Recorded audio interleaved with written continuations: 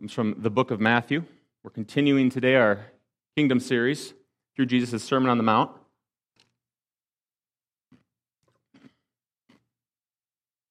In the text it reads, beginning in verse 33, "Again you have heard that it was said to those of old, 'You shall not swear falsely, but you shall perform to the Lord what you have sworn.'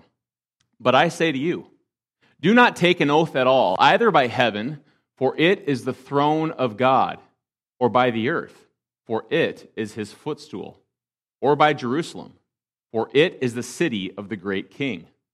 And do not take an oath by your head, for you cannot make one hair white or black. Let what you say simply be yes or no. Anything more than this comes from evil." This is the word of the Lord. Would you pray with me and for me as we begin this morning? Father, we ask now that you would teach us again through your word, as you've promised to do. Help us to open our hearts and receive the truths you have for us. Help us not to be defensive, but help us to see the areas that we fall short of the glory of God and the righteousness of Christ. But also, Lord, help us to walk away today praising you that our acceptance is not based upon that, but it is completely, 100% entirely based upon the righteousness of Christ and his perfect work upon the cross. Bless us now, we pray these things in Jesus' precious name. Amen. You may be seated. Pinocchio, why didn't you go to school? School? Well, Go ahead, tell her. I was going to school till I met somebody. Met somebody? Yeah, two big monsters with big green eyes. Why, Monsters? Weren't you afraid? No, ma'am, but they tied me in a big sack. You don't say. And where was Sir Jiminy? Oh, Jiminy? Hey, leave me out of this. They put him in a little sack. No. Yes. How did you escape? I didn't. They chopped me into firewood. Oh, look! My nose! What's happened? Perhaps you haven't been telling the truth, Pinocchio. Perhaps. Oh, but I have. Every single word.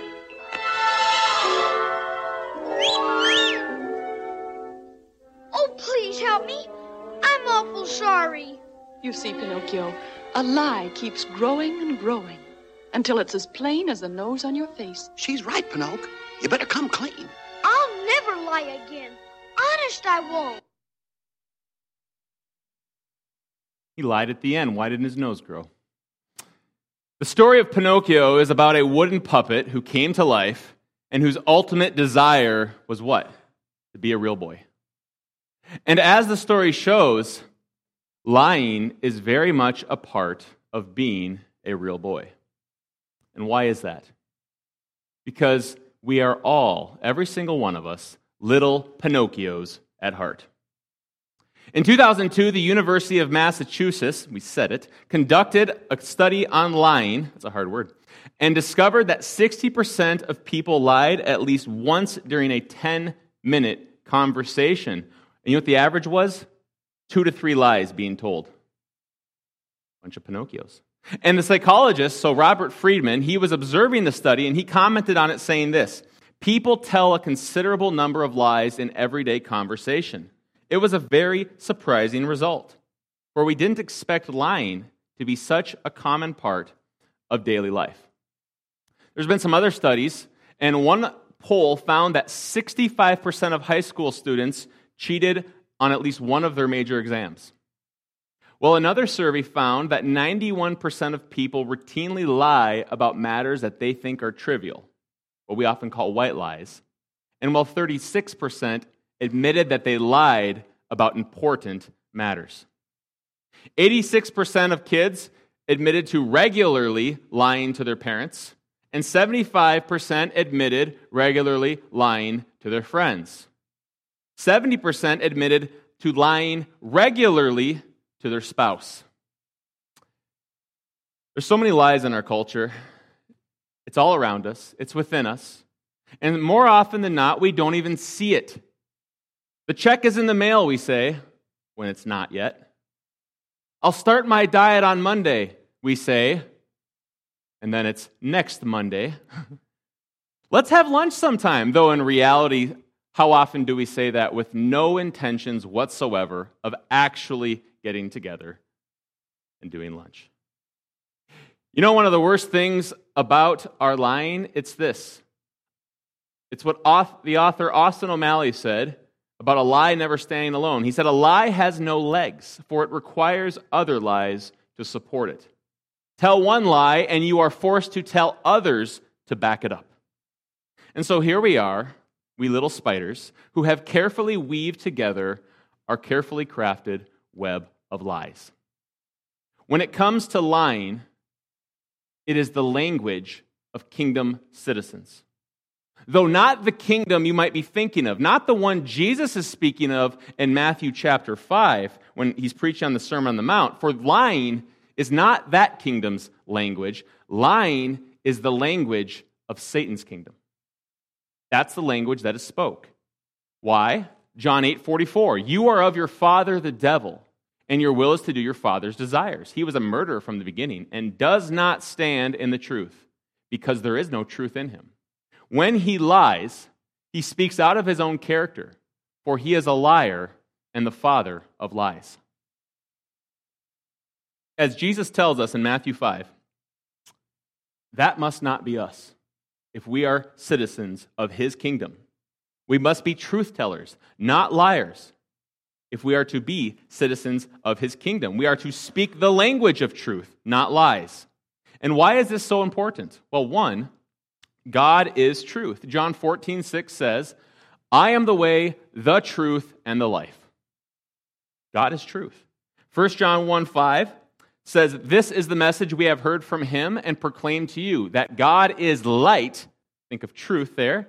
Revealing, right? Not hiding, not darkness. And in him is no darkness at all.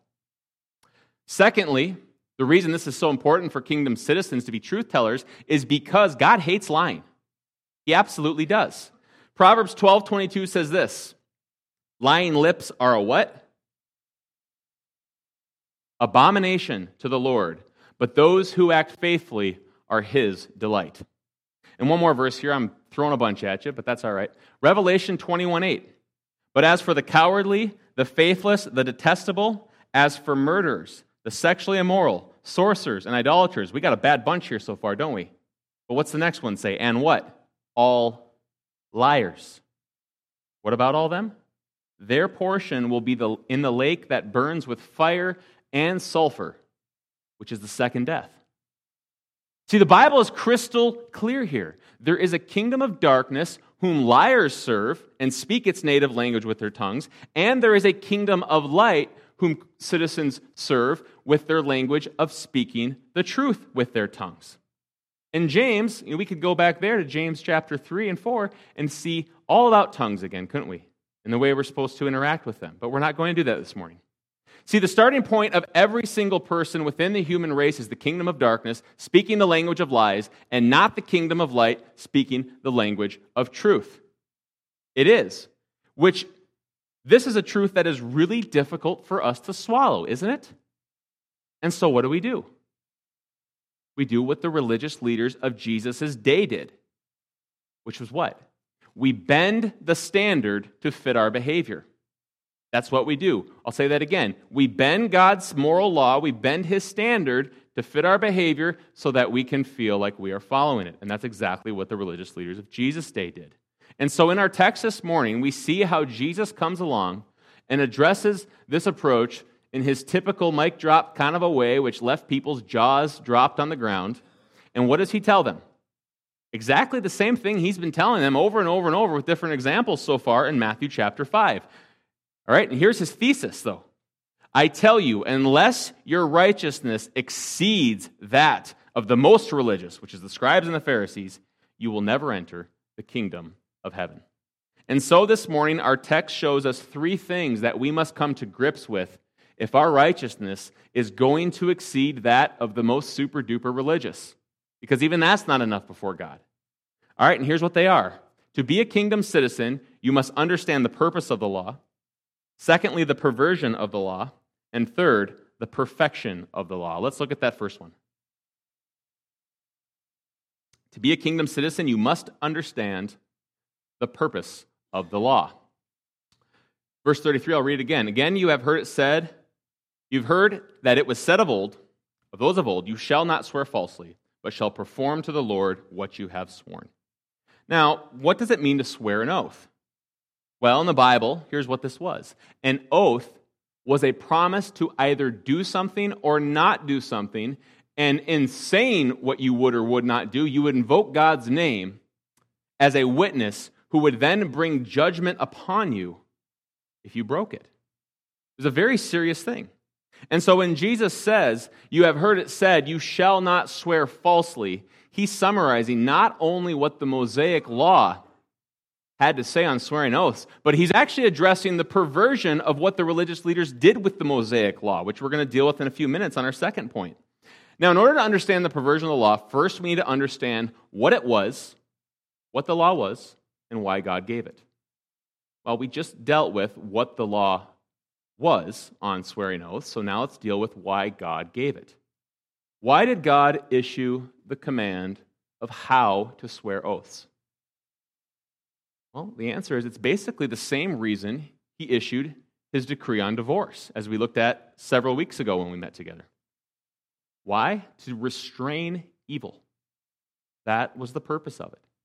As we talked about several weeks ago from Matthew chapter 5 and 19, which are parallel passages on Jesus' teaching of divorce and remarriage, we saw how God never intended for divorce at all. It was never a part of his plan.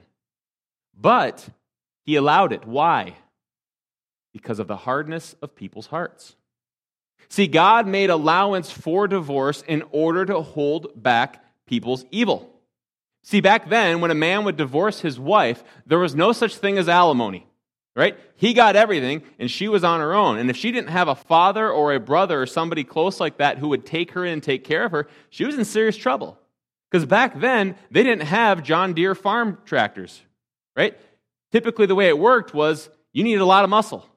And many women didn't simply have enough biologically to take care of the land. And so they were in big trouble if their husband just dismissed them and said, get out of here. So that meant that not only did she lose her husband when he divorced her, she lost her very livelihood. And so God came along and he saw this mess of divorce happening all over the place, and he band-aided that mess but to limit its fallout. That's what he was doing. All right? Because of the hardness of their hearts, he issued a Band-Aid for it, though that Band-Aid even was never a part of the original design on divorce and remarriage. And so that's the picture we need to have in mind here as we approach Jesus' teachings here when he says, you have heard it said, but I say to you. He's not saying this is wrong and I have a better way, right? Because what did Jesus do with the law? He fulfilled it. He filled it full. He didn't make it obsolete. One iota, one dot, or even the iota and dots are going to be fulfilled, is what he said at the beginning of Matthew chapter 5. Remember that? And so Jesus is not making the law obsolete. He's not. He's saying, here's what God did with the Band-Aid fix, and here's how my kingdom citizens are to take that truth and go even further with it. Does that make sense? Is everybody with me this morning? We seem a little spacey here. Maybe it's me. That's a picture that we have to have in mind here. Back in Moses' day, they were going around lying to each other without cause, which caused all sorts of problems. And I know that's really difficult for us to imagine, considering that we live in a culture about absolute honesty, right? We have politicians who always tell us the truth. We have social media where people always present the truth exactly how it is, right? They never put themselves forward in the most positive light possible.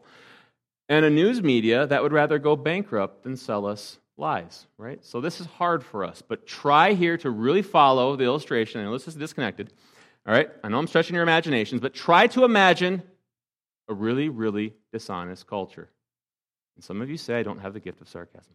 Now, similar to the problem with divorce, God stepped in and he band-aided that mess too. He saw all the lying going on around, and he's like, this needs to be addressed, right? I'm dealing with Israel, which is not the church, right? It's not the church. The church is made up of who?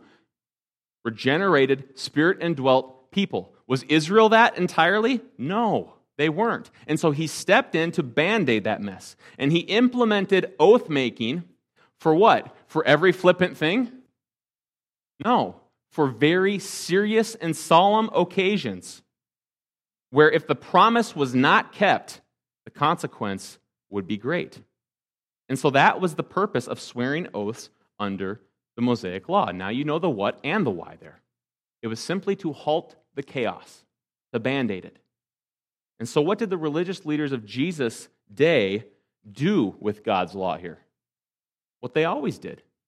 They twisted and perverted it into something that was easy to follow. They twisted what the Mosaic Law said about anger, as we saw 2 months ago, lust, and divorce, as we just mentioned, right? They took the standard and they twisted it, which leads us to our second point, the perversion of the law. Again, you have heard it was said of old, you shall not swear falsely, but shall perform to the Lord what you have sworn. But I say to you, do not take an oath at all, either by heaven, for it is the throne of God, or by the earth, for it is his footstool, or by Jerusalem, for it is the city of the great king. And do not take an oath for your head, for you cannot make one hair white or black. All right, so here's what these jokers were doing. Under the Mosaic Law, if you swore an oath, and it was in the name of the Lord, that was a very serious vow. All right? And some of you know the story of Jephthah's daughter, right? And you know how serious that can be. It was a life or death sort of thing. And we don't have time for that. We'll deal with that in Fellowship and Focus. But the religious leaders of Jesus' day understood how serious it was to swear an oath in the name of Yahweh. So they wanted to still be able to have something more than yes. They wanted an in-between. They wanted kind of a second-class oath. Right? Where it was like, I can do this oath, and if I break it, it's not like as serious as swearing in Jehovah's name, or in Yahweh's name, sorry. And so, what did they swear by? All sorts of things. They swore by all sorts of things, which they saw as second-class oaths, which could be broken since they were not ultimately binding. Did you swear by heaven? They would ask. Oh, well, that's not God. That's a little bit disconnected from him. That's okay, you can break that one. That's okay. Did you swear by the earth? That's okay too. That's just dirt. You can break that one. No problems. Did you swear by Jerusalem? That one's not binding either, except if you were facing Jerusalem when you swore upon Jerusalem. Then you don't bind that one. That one's not okay to bind. Did you swear by the temple? Well, you can break that as long as you didn't swear by the gold in the temple. This is silly stuff. All right? They keep going with it. Did you swear by the gift you put on the altar in the temple? Oh, well, yes, you cannot break that one. If you wanted to break an oath related to the altar, you should have swore on the altar, not the gift upon the altar, because that gift is that goes right to God. The altar is like a disconnect, so it's second class, right? So that's how this was. The way this worked was that the closer the thing you swore by got to the name of Yahweh, or the center of the temple, because that was closely connected to Yahweh back then, the more serious was the lie. And just in case you think our culture is any different, let me painstakingly remind you it's not. Did you guarantee somebody that you would do it? Oh, I'll do it. I guarantee I'll do it. Well, I guess as long as you have a really good excuse, you don't have to. Unless you pinky swore, then you absolutely have to do it. Because pinky swears, when pinky fingers interlock, like that's binding. You cannot break that. Have you seen how strong pinkies are? Did you accept the calendar invite for that meeting or appointment and then change your mind about it afterwards simply because you didn't feel like it? Well, of course you can skip out on that as long as you give a 24-hour notice. That's okay. Not a big deal. Do what you want, do what you feel like, so long as there's a 24-hour notice. Unless you swore on a stack of Bibles. Anybody ever heard that one before? A stack of Bibles. One Bible, one God's word's not enough. We need to, times 50 on that thing, okay? And if that's what you swore on, I wouldn't advise breaking that one. That's a stack. That's big problems. You probably, if you wanted to break your oath, you probably should have swore on something else, like maybe your mother-in-law's good name, something that's not quite so serious, right? Did you agree to meet someone at a certain time but not even show up or show up ridiculously late for no good reason? That's fine unless you crossed your heart, hope to die, and stick the needle in your eye. We have all these little silly sayings. It's the same thing. And I know they're mostly, a lot of them are for kids, but we do the same sort of thing, right? We're Pinocchios. We are all liars who are surrounded by other liars. So we pinky promise, we double promise, we ooper, super, duper promise, we swear on a stack of Bibles promise, we cross our heart, hope to die promise, all sorts of things that are just as silly as what the Pharisees did. So what does Jesus say about that? Don't take an oath by heaven. That is actually connected to God's throne, he says. That's a first level oath. Don't do that. Tier 1 level oath. It's connected to God's throne. Don't do that. What makes it just as serious as swearing unto the Lord. Don't swear by the earth. That's his footstool. That's directly connected to him. His feet are on it, metaphorically. Nor should we swear by Jerusalem at all, for that is the city of the great king, who, as we know, is the son of David, Jesus Christ. Also, don't swear by your head. Why? Because you can't control that thing.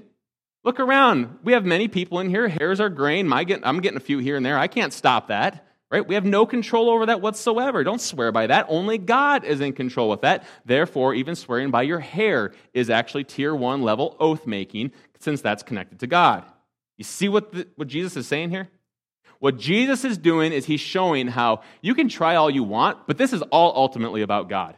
All statements we make with oaths are ultimately about God. All statements actually connect directly to God. And so we must, as his point is very directly there for us, tell the truth.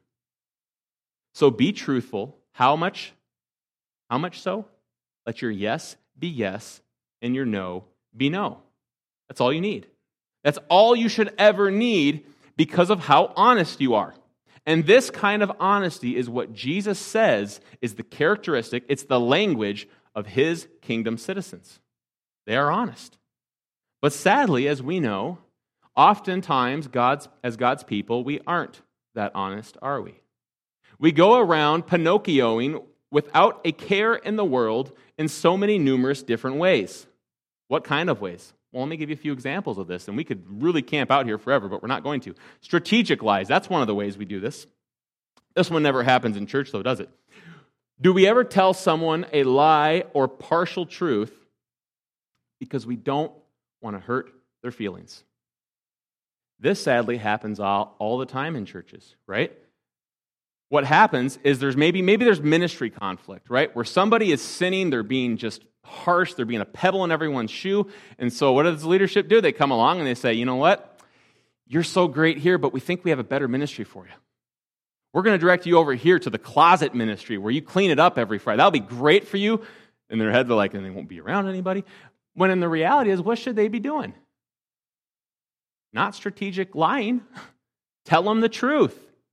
Say, look, we love you, but you're kind of a jerk, right? Like, deal with the issue. Don't be a strategic liar in order to try to people please. This happens all the time. That's just cowardice. It's fear of man instead of fear of God. Another way we do this is pious lies. We lie because, you know what? It's for the greater good. We have to. Maybe we tell exaggerative lies in terms of flattery, right? And we do so because we want to make them feel good or, more often than not, gain their favor. Instead of doing what the Bible commands, which is to encourage them in the Lord with truth as we ought. That was just the best ever, literally. And our hair was like, that was kind of gross. You know, like, that wasn't very good, right? That's a strategic lie. You ever see that person singing on the worship team in that church where it's like, was this a Make-A-Wish thing here? What's going on here? Why are they allowed to sing up there? You ever see that before? We've all seen it, right? And what often happens? Nobody comes along and is like, hey, you know what? I know the Bible says make a joyful noise, but not like that. At least not on stage in a microphone. Do it out in the congregation, praise God, and then do it there. But nobody does that, right? Instead, what do? Turn their mic down. I've seen that. You've seen that, I'm sure. I've talked to some of you who have seen that, right? Because nobody has the courage to deal with the issue and say, you know what, brother? You know what, sister? Praise God, you like to make a joyful noise, but I think you have other gifts that God has given you for ministry. All right? And then this is and now you know, you all seen American Idol, right? Where they get the people up there who sing, and it's like, oh my goodness, how are they so blind? How bad of a singer they were, right? Now you know how that happens, because people tell these kind of lies and don't come along and just tell people the truth they need to hear in a loving way. How about this for an example of pious lying? Are you a different person at your church than you are at your home or your work or even on the internet with a bunch of random strangers? Do you show up at church with your, and focus on this word here, all right, proverbial mask on? Do you? Proverbial mask on, right? Do you do that? Ready to impress people with the not real you that you've dolled up and presented forth as being, look who I am. I'm so religious. I'm so pious. I love Jesus, all that stuff. And then the rest of the week, you're the opposite. Not even close to that. You're a totally different person. There's exaggerative lies, and there's a million ways we do this, and no, I don't think that statement is an exaggerative lie. Anyone here married and you've ever heard or said yourself, you never do, insert the blank. Or, you always do that. What is that? It's an exaggerative lie, is what it is. Which obviously, and it upsets our spouse who doesn't, for some reason, appreciate the slanderous lie that we've just thrown before them. Now, why do we say stuff like that? It's because we're not interested in the truth. What are we interested in? Well, we're upset. We want vengeance. We want to feel better. We want to get a load off of our chest. And so we exaggeratively lie in these ways. Which, as we're going to see, it's vengeance is what it is. And we're going to see this next week when we look at what Jesus says about vengeance. But here's the point. When we exaggerate like this, we are twisting the truth in order to try to produce the results that we want. And what this is actually just being a manipulative liar. How about self-preserving lies?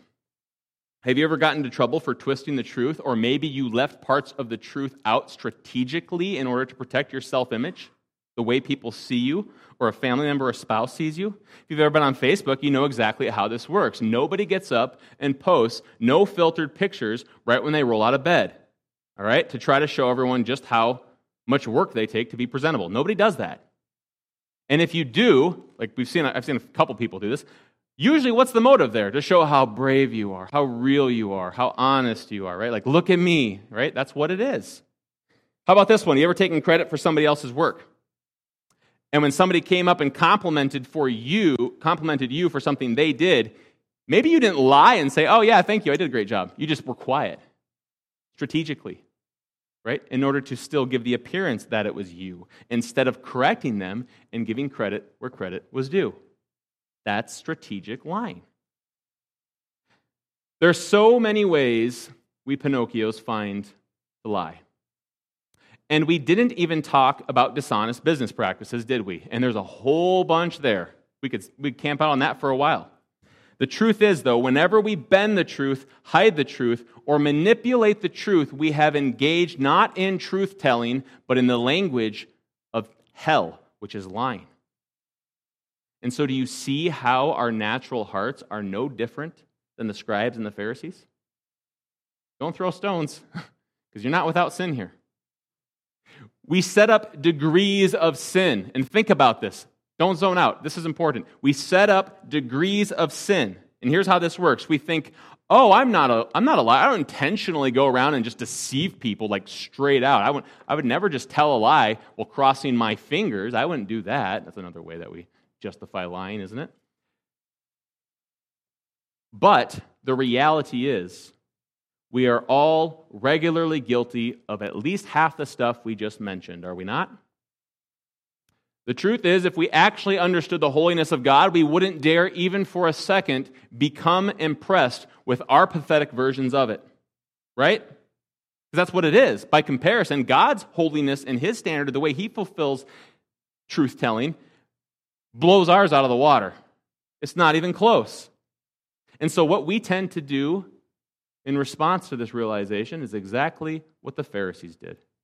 Not only do we pick and choose aspect of God's law and His holiness to focus on, but we quickly focus on the letter of the law while missing the heart of the law. And if we miss the heart of the law, what do we miss? Well, obedience, as we saw last week, but we miss, church, the heart of God. God is not simply concerned about external obedience. He wants your heart. He wants to see your heart obey and to love him. Are you a murderer, Jesus asks? No? Okay. But do you hate? Because hatred is a murderous heart. Are you an adulterer? Jesus asked. No? How about we look at your internet search history? For to look upon a person is to lust after them and commit adultery with them in your heart. And so the point is, as long as we keep focusing on the mint, the dill, and the cumin of the law, while neglecting the weightier matters such as the lust of the flesh, the lust of the eyes, and the pride of life, we will never see or obey God's perfect law as we ought, which leads us to our last point. To be a kingdom citizen, you must understand the purpose of the law, the perversion of the law, but finally, the perfection of the law. Verse 37, here's what Jesus said. Let what you say be simply yes or no, for anything more than this comes from evil.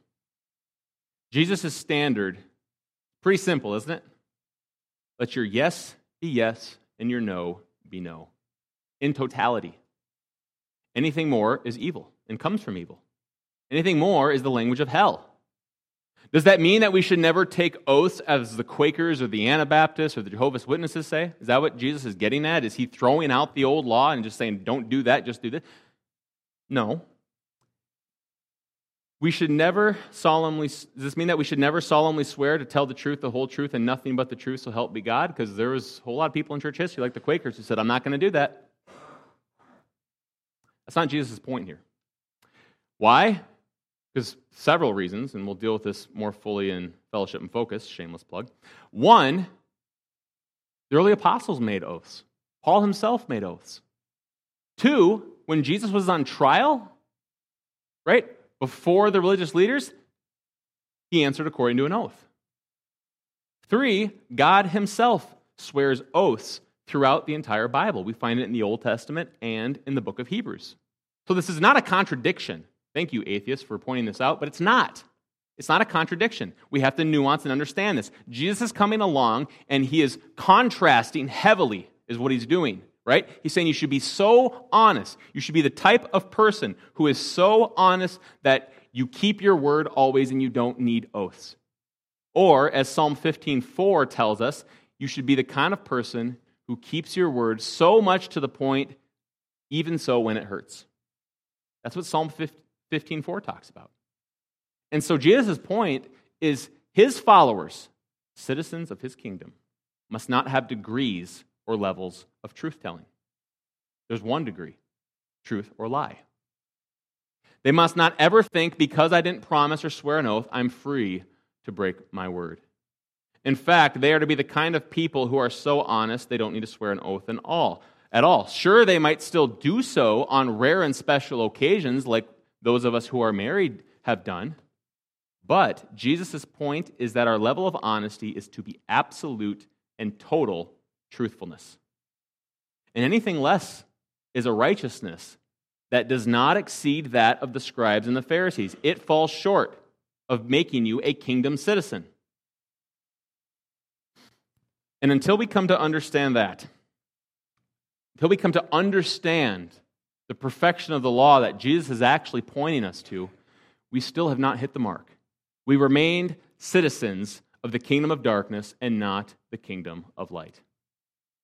So how then do we come to understand the perfection of the law? By never lying? By trying super duper hard not to lie? Is that how we do it? Well, okay, Pinocchio, good luck with that. As you said, I'll never lie again. Yeah, you will. All right? No. We come to understand the perfection of the law in three ways. One, we understand that God is before us. We see that God is behind us. And third, we see that God has bestowed us. How is God for us? Well, and this is actually pretty cool. In verse 33, the Greek word for keep literally means to pay. And so if we put that together, what is it saying? It says, you shall pay your oaths to the Lord. You shall pay truth-telling to the Lord, is what that's saying. Now, why would it say it like that? Well, I think it's important. I think there's a reason for it. Because to Jesus' point, we are to keep or to pay not just our oaths to God, but everything we say, every single word, or even beyond that, right? So Matthew 12, what does it tell us about our idle words? Even our idle words will be taken into account on the day of judgment. That's a terrifying passage, but it's true, all right? Even our idle words will require payment to Yahweh. And that's scary. And even more scary is when we realize that God is before us, right? He's not far away in heaven. He's not off in some temple. He's everywhere. He's here right now, constantly. He's never not with us. And if God is always before us, right, as the first point points out, he demands payment not only for our oaths, but everything we say, then only a fool would not be terrified of his omnipresence, of his everywhereness. You'd be foolish not to be. All right? For his holy, all-powerful, all-present God demands absolute, perfect payment to him. All right? He demands that we pay our oaths perfectly unto him. And so if we are sitting here thinking that we must perfectly pay our oaths to him, our statements to him of truth, and what we owe, you're either going to have one of two things happen in your life. You're going to become a deluded, self-righteous Pharisee who thinks you're doing it when you're not, or more likely, you're going to be terrified when you see the demands of his perfect law. But, this is important, church, when you come to see that God isn't just before us, but he's behind us. Another way we might say that second point is he's for us, as Romans 8 points out. That changes everything. It changes everything. For when God is for you, you say what Paul said in Romans 8, who can be against us? Absolutely nothing. And that includes unkept oaths that have not been paid unto God as we ought. You see that? Why is God behind us? Why is it that God can be for us? Because Christ Jesus is the one who perfectly paid the oaths unto God that you or I never could.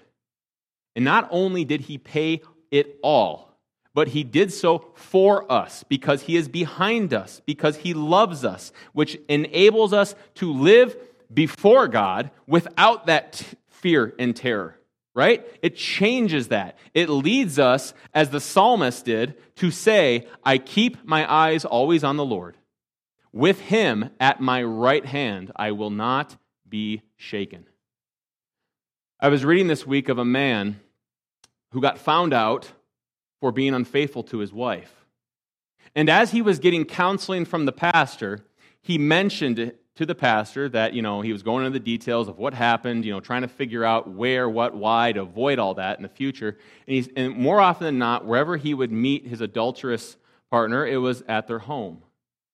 And he told the pastor, he said, before the sin wouldn't be taken place, my wife, she had all of these pictures around the house from our wedding, of us being married, of us together.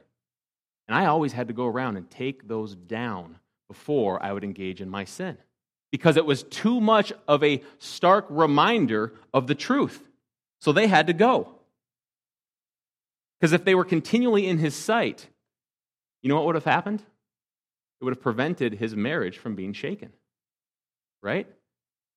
And so, church, the principle here for us is when our eyes are upon the Lord, as that verse points out, and we realize not only that God is always before us, but that he is completely 100% behind us, it changes everything. In fact, this is what enables us to be bestowed by God with power to live a life where our yes means yes and our no truly means no. And when we live in the awareness of an ever-present God who loves us completely, how can that not affect our behavior? If you know God is constantly before us, he's here, he's around us, but he's not a God who's before us to judge us and condemn us, but because of Christ and through the blood of Christ, we know that He's a God who's behind us or for us. How can we not live in the power that He has bestowed upon us? How can we not live in a way where our yes is yes and our no is no? Not only, church, have we been bestowed with power, but we've been bestowed with a mission to do what? To go into all the world and preach the gospel, to bring the good news, the truth of God, to a world who is in total darkness. And I can promise you this. I can tell you this. If our yes isn't yes and our no isn't no, we're going to absolutely cripple our ability to be effective in that mission, which is to what? Introduce others to the one who paid it all, and if we do that, what do? We grieve the Holy Spirit of God, the one who loves us so much and has given so much for us, the one who is before us, who is behind us, and who has bestowed us with His power and His love and ability to let our yes be yes and our no be no. And so let us be a people, church, who are not shaken, a people who realize that God is always amongst us.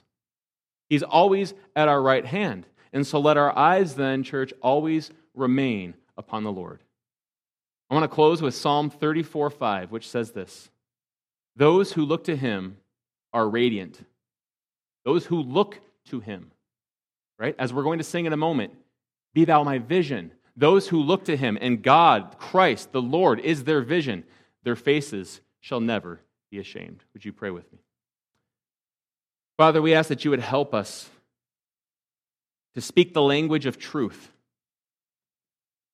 not because of our obedience, but because of Christ, which empowers us to do what we could never do, to love God's law, not to shy away from it, but to love it and find His burdens, or to find it not be a burden, to find it not be heavy, but an easy yoke and a light yoke. And so, Lord, I ask if there's anyone here who's struggling in these ways, who looks at their life and says, you know what? I don't appear to be a kingdom, to be a citizen of the kingdom of Christ. But I am regularly and constantly speaking the language of the kingdom of darkness, which is lying. Father, I pray that they would repent, and that they would not look inward to themselves, but that they would look outward to Christ, who is the one who is before them, the one who is behind them and for them, and who can empower them to live as you call us to live. With grace, with mercy, with imperfection, but with a desire that seeks to please you, because our eyes are constantly upon you as we recognize you are always with us and you have promised to never leave us nor forsake us. Help us to be a church that is known for truth, not lie. Help us to be gentle in the truth, not add offense to the truth, but to speak the truth in love as you've called us to, through the power of your Holy Spirit. We pray these things in Jesus' precious name. Amen. Just stand with us as we sing.